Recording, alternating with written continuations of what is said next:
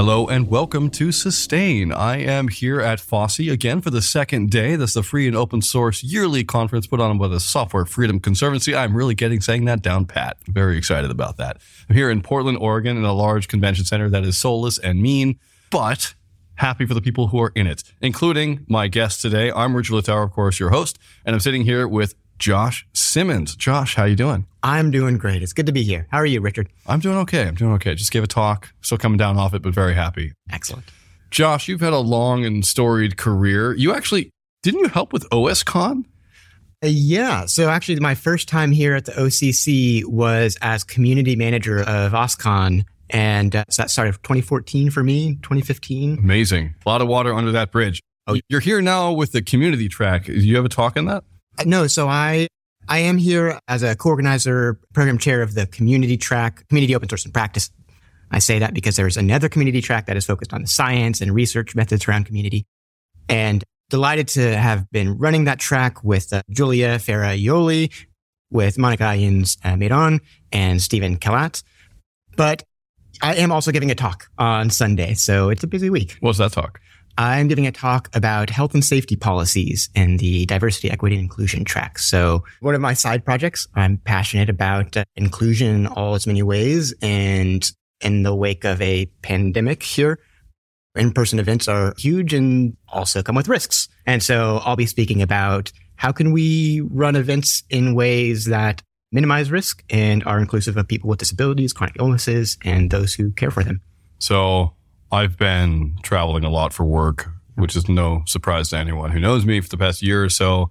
I've gotten COVID twice now traveling for conferences. Just got it like a month ago. No fun.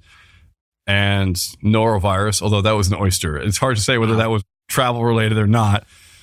But I'm really tired of it. Can you give me like the 45-second to 2-minute spiel of what health and safety practices are that we should be using? Absolutely. So when I think about health and safety, and I should say there are lots of elements to health and safety outside of minimizing transmission of transmissible diseases, right? So there's evacuation, there's code of conduct, there's all sorts of things. But the thing that I am focused on is health and safety measures to minimize transmission of sort of airborne pathogens. Yep. So COVID, flu, colds.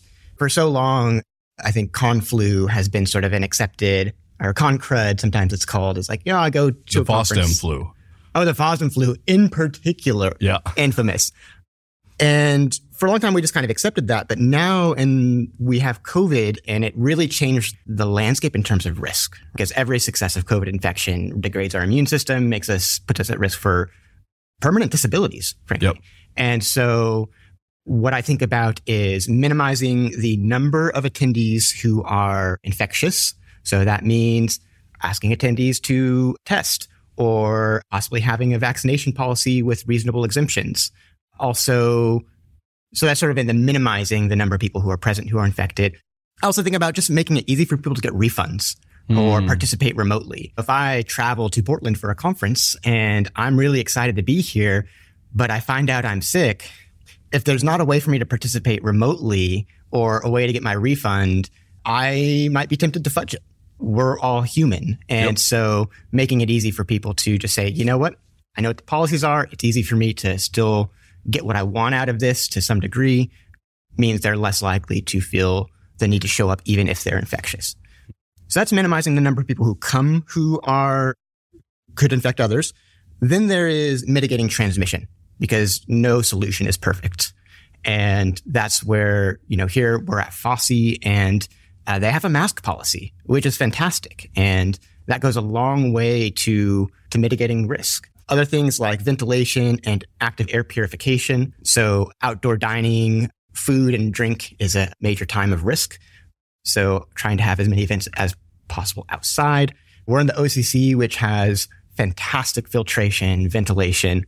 And so this is an ideal venue for an indoor conference, basically. But so yeah, I think about ventilation, I think about masks, I think about testing, vaccines, and using outdoors as much as possible, really is the highlights. I apologize for my soulless and mean comment earlier. OCC, you seem to be a very nice convention. So thank you so much. Fascinating.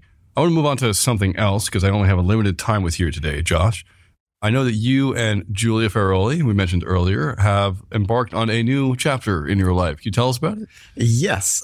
So Julia and I just launched a consultancy called Open Chapters. And the way that we think about this is we work at the intersection of social and technical systems, right? Open source is nothing if not people. So we focus on things like what are your communications, community management, doing research thoughtfully, making sure that the metrics you pick are meaningful and mean what you think they mean. And then, of course, there are more run-of-the-mill open source things that we provide support for, things like release processes and risk compliance, all that joyful stuff.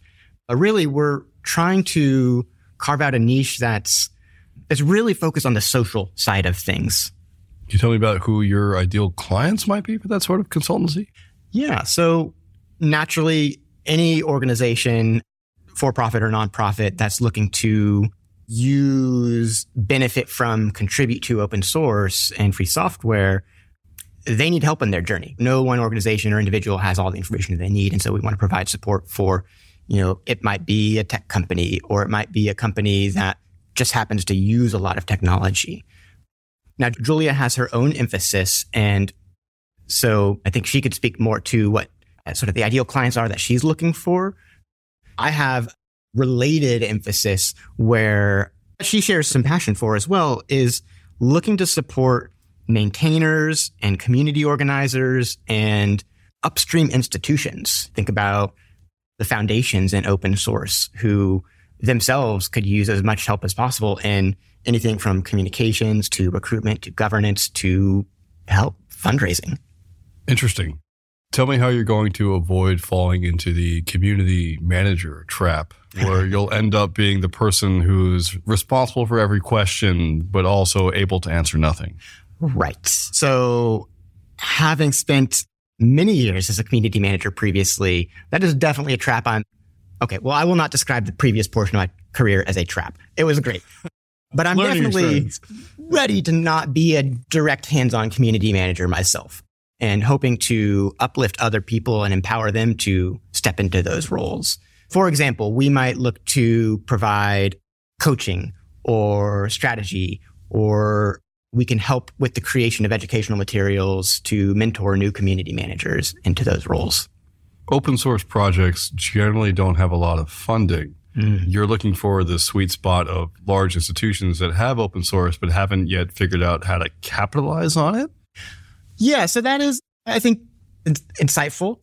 I think we're looking for a mix of clients who maybe can help subsidize some of that work that we want to do with those who don't have the resources.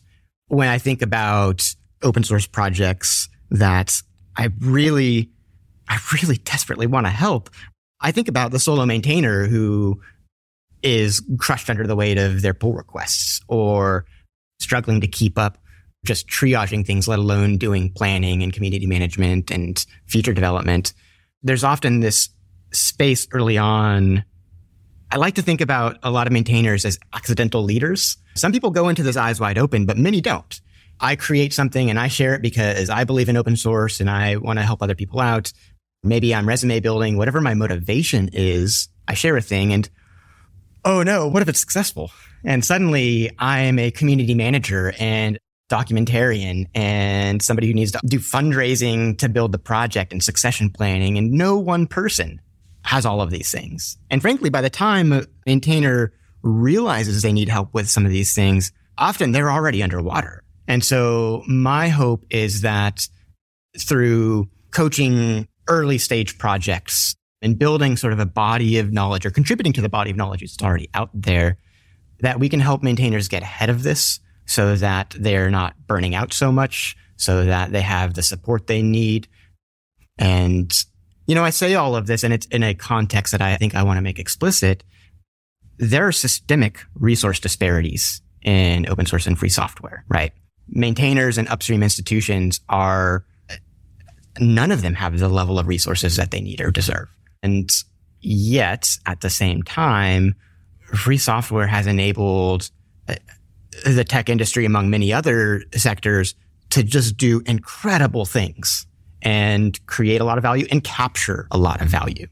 And so my hope is to chip away at that and level the playing field a little bit, because the people who make all this possible, the maintainers, the individual contributors, the community managers, oftentimes are being exploited in their extractive behaviors that are kind of heartbreaking. I think we've probably all seen a blog post or two from a maintainer who's just throwing in the towel because they've had it. And that's a failure mode. That's, to me, a symptom of a real problem in the way that we organize ourselves. So I hear you, and I agree for the most part. I'm going to take a devil's advocate stance. Oh, yes. So my house has a systemic undervalue problem where no one's building a treehouse for it. I would really love a treehouse, and just no one's building it. No one's showing up. I don't have the resources to fund it. I could allocate them, but I don't really have that treehouse I really want. And we could say that about a lot of open source maintainers, where they're just really bad at expectation setting and just unable to say, hey guys, I'm doing this for free, and nope, don't care about your issue. And what would you say when you're being harsh, because I literally ran a consultancy that's very similar to this for years. Right. So I'm asking these questions of my past and former self. So it's not just about you, but what would you say to the fact that trying to actually help those maintainers is just a war of attrition against yourself, and you should just tell them to just stop, and you're just helping them say stop easier? Yeah. No, I appreciate this, because that highlights, I think, a really important dimension of how we address this. And part of it is drawing stronger boundaries and being clearer when we set expectations. Like, I think it's very prudent for a maintainer to say, hey, I only check this once a week or on Thursdays or a couple of times a month. If you don't get a response from me immediately, that's why. By the way, I am maybe going through a lot in my life, and so this is taking a backseat for me. Maybe this is a project that I care about, but I don't have the bandwidth to support proactively anymore. And so I think the more that a maintainer can play their cards face up about what they are capable of doing within reasonable expectations, more permission we give to each other to just be honest and say like, hey, this is what I can do. This is all I can do. And by the way, if you care about these other things that I'm not able to do, here's how you can help. I have a whole ton of more questions. I have a lot more thoughts on this. Sounds really good. We are running up on time. So where can people find Open Chapters on the interwebs? Yes. So we are at openchapters.tech. Where can people find your health and safety policy work? That is at publichealthpledge.com. Where can people find you? That is at joshsimmons.com, or if you're on the Fediverse, josh.tell. And you can also follow those links to find Julia Ferraroli as well, who would have been here normally, and we hope she is doing great wherever she is. Josh, thank you so much for coming on today. It was really fun. Good luck with everything. Hope it goes well. Historically, it worked fine for me. I'm still alive, which is amazing every day. And thank you so much. Thank you so much for having me, Richard. Listeners, I hope you have enjoyed this podcast. If you're curious about FOSSY, where these were recorded, go to sfconservancy.org, to the Software Freedom Conservancy's website, where you can learn more about it. It's been really, really fun to be here and have these great conversations about free and open source software. Of course, if you've liked this podcast, please let us know. Like us on Apple, Spotify, or wherever you're listening to it. Email us at podcast@sustainoss.org. Give us any thoughts or comments or queries or complaints. We would love to hear them. And of course, please tell your friends. Word of mouth is the single best way to get more listeners on this podcast.